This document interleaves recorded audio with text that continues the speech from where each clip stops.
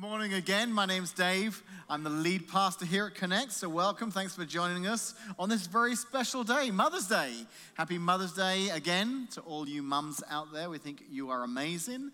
I was thinking about it this week. I came up with a little list to help profile the mums in the room, if you're not sure. So here's my list I came up with. Number 5, you know you're a mum when, number 5, you hide in the bathroom because it's the only place you can be alone, okay? Some mums can relate to that. Number 4, you know you're a mum when your child throws up and you catch it. Maybe more for the younger kids there, the babies. Number 3, you know you're a mum when someone else's child throws up and you still catch it because instinctively, your hands are there, you're ready. So it's amazing. Number 2, you know you're a mum when going to Target by yourself feels like a vacation and going on vacation feels like work. Very true, right, mums? Number 1, especially to all the new mums out there, you know you're a mum when picking up another human being to smell their butts. It's not only normal, it's necessary. And you know it, you just, without thinking, it's time for a change.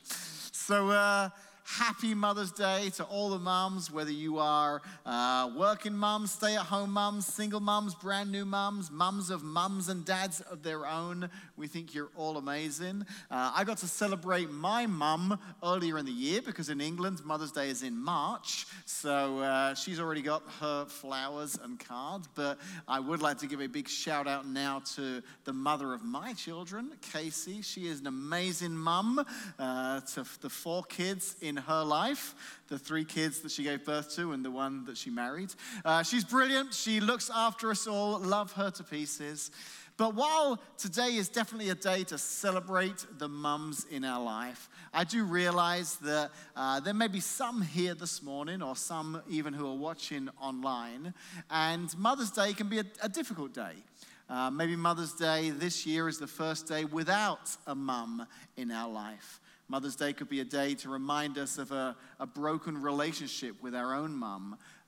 Maybe it's a time when someone who desperately wants to be a mum themselves still hasn't got to that place. Or maybe there's a painful memory of a child, a pregnancy that didn't end well, or a miscarriage. And I know that Mother's Day can sometimes amplify the pain of those situations. So I want to just pause in the service this morning and just pray for anyone here right now who's in the room or who's watching online for whom Mother's Day can just be a difficult day. So would you pray with me? Father, as we celebrate today the mums in our life, and as everything around us from cards to restaurants, everywhere we go, we'll see all these reminders of the fact that it's Mother's Day. I know for some people, Lord, that can be a painful reminder, because just the idea of motherhood, Lord, or the idea of a strange relationship with a mother of their own, Lord, it can be a difficult time. So I pray for any here this morning, any who are watching online,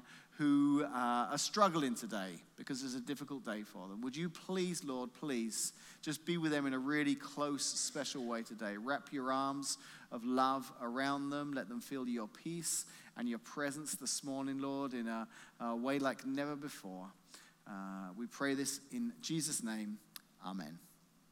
So, many of us here this morning are sat, maybe, or watching online with the wonderful mothers of our children. Maybe we're here with our own mums today, and that's brilliant. Well done. But I want to just do something here in the service for the mums who maybe you've got a story to tell.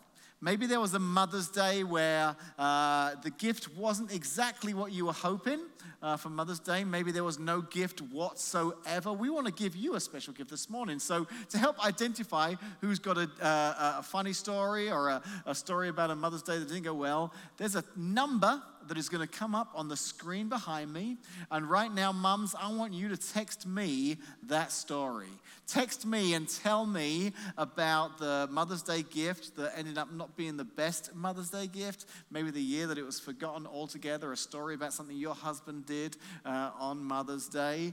Send those texts in throughout the service. Towards the end of the service, I will pause and read some of those texts, and we will choose a winner. We have a gift from our friends at LaFleur here in Washington. written just for you to make your day extra special today.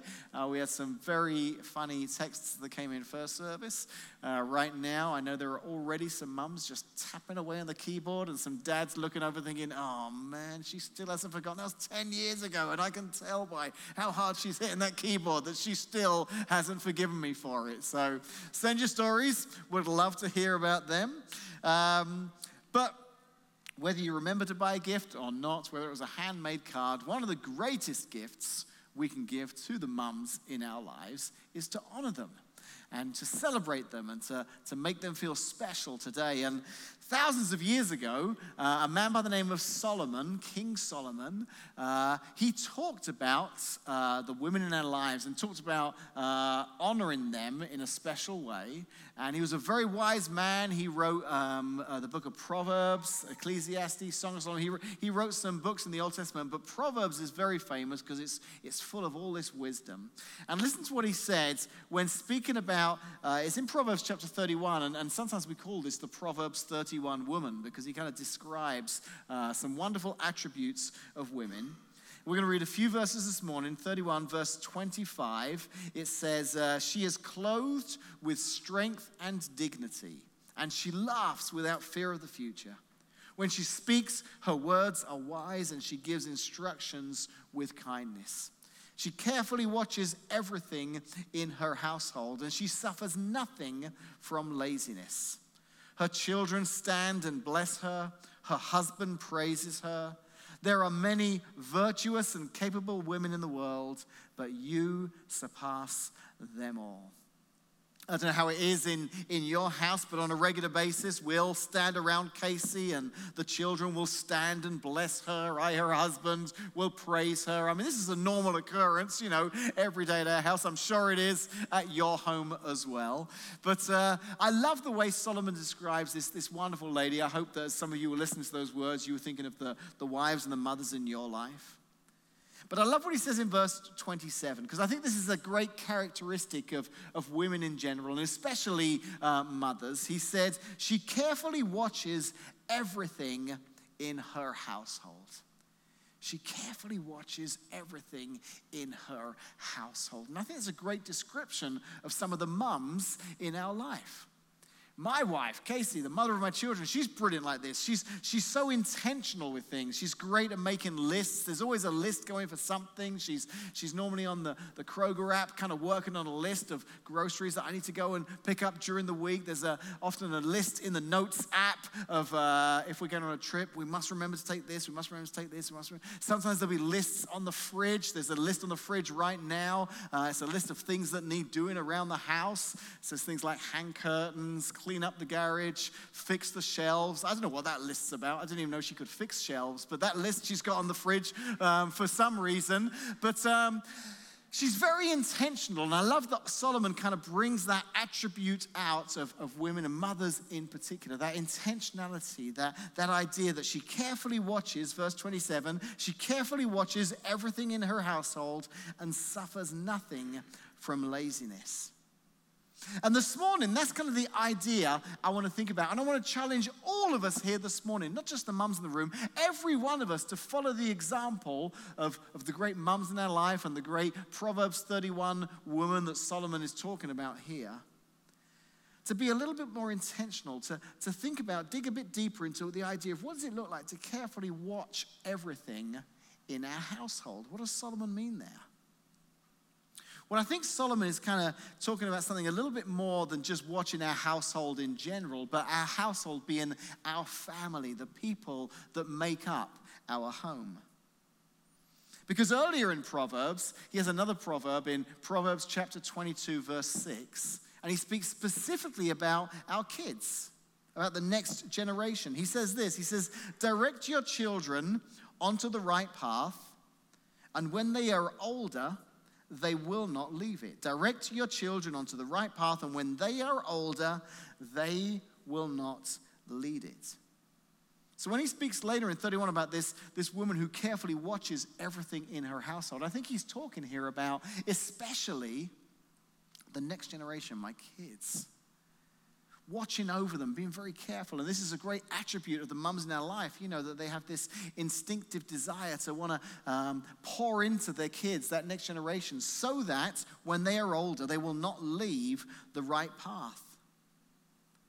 But believe it or not, I think actually every one of us should live with that responsibility. Not just the mums in the room this morning, but maybe on this Mother's Day, it's a challenge to all of us to capture that attribute of the mums in their lives and say, I want to be more like that. I want to watch carefully over my household. I want to play a role in investing in and impacting the next generation so that when they are older, they will not leave it. And as we think about this idea this morning, I want to eliminate just a few obstacles that maybe already have started to pop into your mind. When you think about this idea of looking over our household, impacting the next generation, impacting the kids in their lives, maybe already you've come up with some reasons why this doesn't apply to you. And I hope that as I challenge you here on some of these obstacles, that we'll all leave this morning with this thought that God has given this a great opportunity for us to make a difference in the next generation. So maybe as I started to talk, the first obstacle that popped up in your mind this morning was, well, this message is not for me. Obviously, this message is not for me. Because this morning, you must be talking to the mums in the room, the dads, the parents who have kids, and that's not me. But the reality is, I actually think that more of us have influence in the life of kids than we realize. You may not have kids living in your home right now, but maybe you are the parent to a parent who has kids of their own. Maybe you're a grandparent here this morning. Maybe you've not started a family yet. Maybe you're not even married, but you might be an uncle or an aunt, an older brother or an older sister, and you have an influence in the younger generation in your life. Your line of work may put you in close proximity to kids or teenagers or the next generation, and you have an opportunity to influence them. You could be a coach and simply think, well, all I'm doing is teaching these kids how to play soccer or basketball. But the reality is, you're teaching them a lot more than that without even realizing. You could be a teacher here this morning. I love teachers. And I loved this week because this week was Teacher Appreciation Week, and a lot of people did things to show their appreciation to the teachers of their kids in school. But I've got some friends who are teachers, and on Facebook they kind of copied and pasted this thing where it's like, for Teachers Appreciation Week, one of the best gifts you could get me is commenting below as a former student of a way in which maybe I impacted your life, or as a parent of a former student, what you see happens in your kids' lives as a result of me being their teacher. And I don't know if some of the teachers realized the response they were going to get, but some of my friends, especially some of my high school teacher friends, there was just post after post after post of like, I'm in my 20s now, I'm a parent of my own, I'm in college right now, and I can still remember when I was a freshman. I can still remember being in your Spanish class when I was a sophomore, and this is how you impacted my life. This is the difference that you made. And I have to wonder if some of those teachers, as they were reading those comments, thought, I had no idea. I thought I was just teaching you Spanish. I didn't realize the impact it was having on your life. So before you check out this morning and say, well, this message isn't for me, you may be surprised how much you play a role in the life of a child somehow. But especially if you're a mum or a dad here this morning, this message is for you. Now, we're talking about the idea of impacting the lives of our kids and the next generation in the area of their spirituality. So maybe the second obstacle that you've come up with, you're aware that there are kids in your life, but because it's kind of the spiritual aspect of their lives, you've kind of come up with a second obstacle, and that's, it's not my job. It's not my job. When it comes to the spiritual side of my kids' development, that's not my job. Now, I think there's a reason that some of us come up with that obstacle. That reason is that we tend to think of certain things a certain way. So if I was to say the phrase, the spiritual development of our children, the spiritual development of our children, straight away something has happened in your mind. And I'll tell you why it's happened. It's because there's something that's called a schema, S-C-H-E-M-A, a schema. Every one of us operate through this. And a schema is nothing more than just a simple thing that our brain does to apply certain things to certain phrases.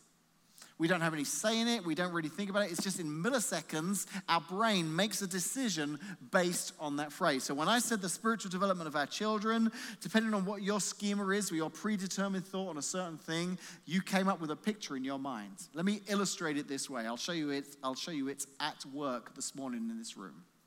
So I want to tell you right now about a surfer, okay? Surfer, just to make sure you understand my accent here. I want to tell you about a surfer this morning. Now,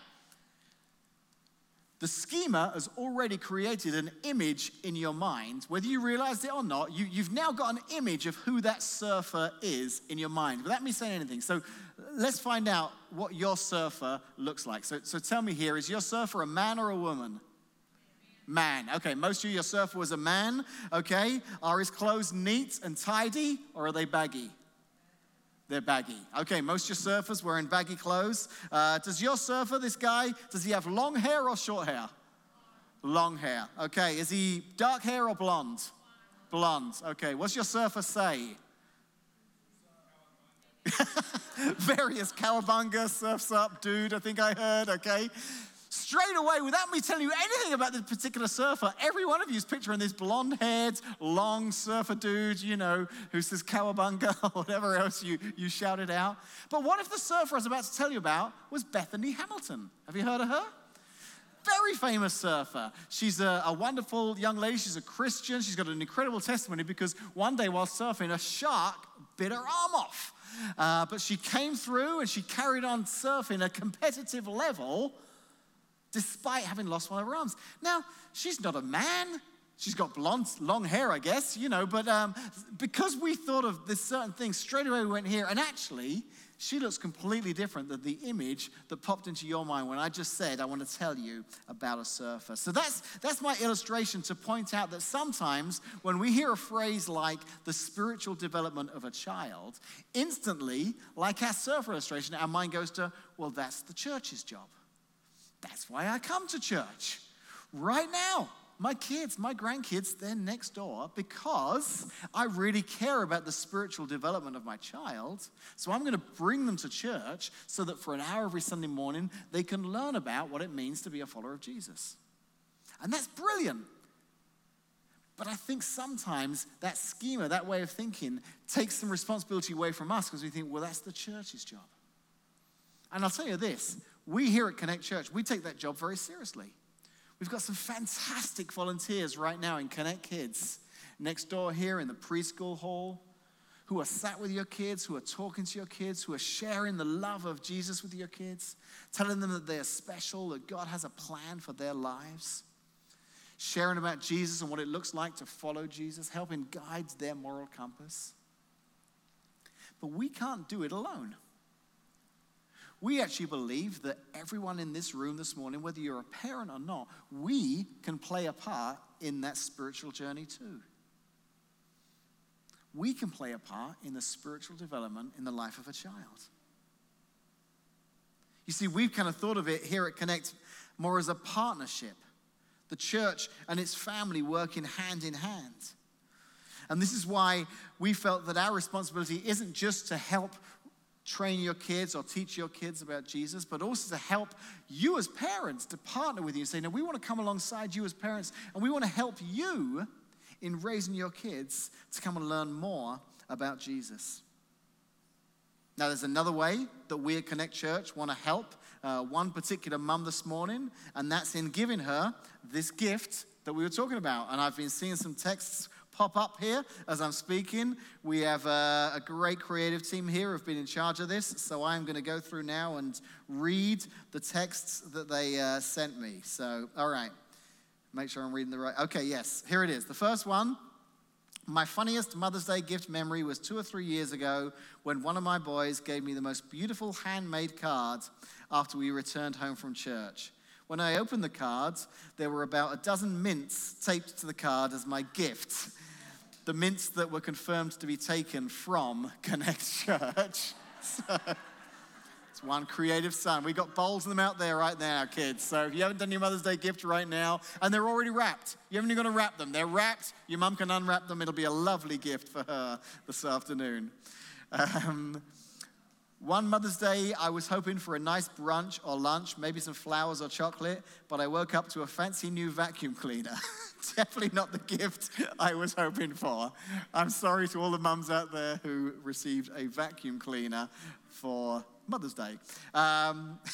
This one, this happens. I woke up this morning, and I believe this happens today. I woke up this morning to my husband teaching my parakeet how to beatbox for my Mother's Day presents. I'm literally reading it. Now I'm going to have to feed my dear parakeet to the dog. And I think yes, this last one is the winner. So I'm about to read one more. And I don't know if this is text from people here in the audience or watching online, but you are the winner of our gift. My kids went at midnight and stole some of my favorite flowers out of someone else's yard. Maybe my parenting lessons haven't gone over as well, but it was absolutely the best gift. So not only are you the wonderful recipient of some contraband flowers, you've also got a gift from Le Fleur, a legitimate flower shop where your kids could have gone to get you flowers. So you should have received a text by now explaining how you can pick up that gift. Well done. Thank you, mums, for sending in those great gifts. I think we were talking earlier because there was some in first service as well, and someone, after their mother passed away, the husband was very excited to pass along the recipe box that his mum used to use when he was a kid and told his wife, now you can start cooking more like my mother. Yeah. Dads, learn from this right now, okay? Your wife doesn't want that gift. For Mother's Day, she probably doesn't want it ever.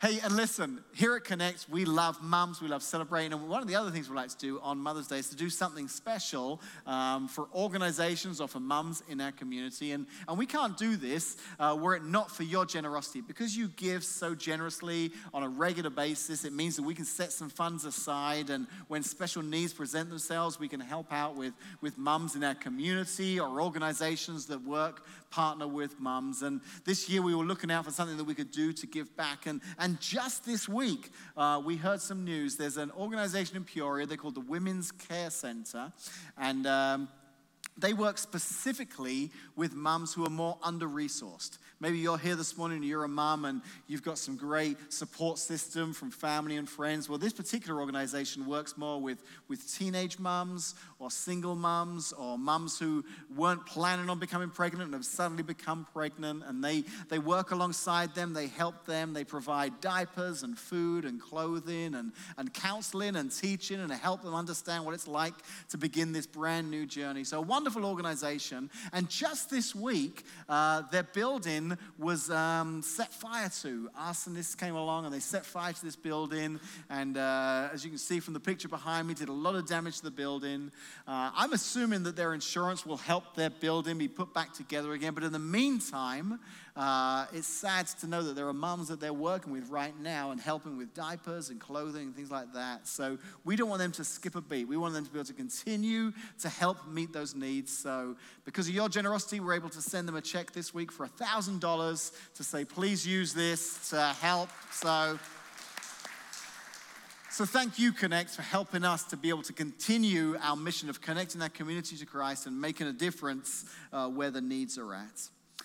So we've had a couple of obstacles we've talked about, just that idea that this message is not for me or that it's not my job. But hopefully if I've eliminated those obstacles for you now and you've realized, okay, I accept that this message is for me, even though I may not be a parent myself. I accept that even though the church does a great job with the spiritual development of my child, that's not their job alone. I play a role. But the truth is, Dave, if I eliminate those two obstacles, there's still a third obstacle that stands in my way. And that third obstacle is when I look at the kids in my life, when I look at the grandkids in my life, when I look at the next generation that I have a chance of impacting, I just find myself thinking, I can't do it.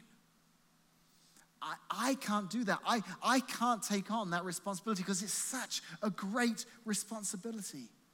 Dave, if you knew me, you'd know that I'm not the person to invest in the life of the next generation. I'm just not spiritual enough. I'm not good enough. Whatever it may be, we've come up with this reason why we don't feel like we ourselves can do it.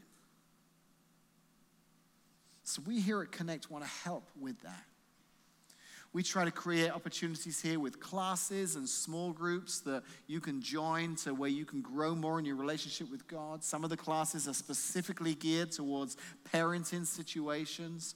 We just finished a class recently. We'll be doing it again in the fall for mums and daughters of kind of that middle school age, tween age, and just had some great feedback from some of the mums saying this was such a good class. Not only did I learn a lot about what it's like to be a mum of a daughter at this stage of her life, the daughter was in the class too, so it was a great bonding experience for me and my daughter. We have small groups like that. Every Sunday after Connect Kids, your kids come home with these worksheets. We call them God Times, and whether they're in the K through 5 or the preschool, they get them. And the purpose for this is for you as parents and grandparents or brothers and sisters, uncles, aunts, to sit down with your kids, to sit down with those kids and go through that. You may find that as you're reading some of those stories or reading some of those things, you're learning some stuff. You're like, wow, this is great. I'm glad I read this week. I didn't know that. Together, you can go on this journey with your kids. We want to help you in whatever way we can. But let me just say this.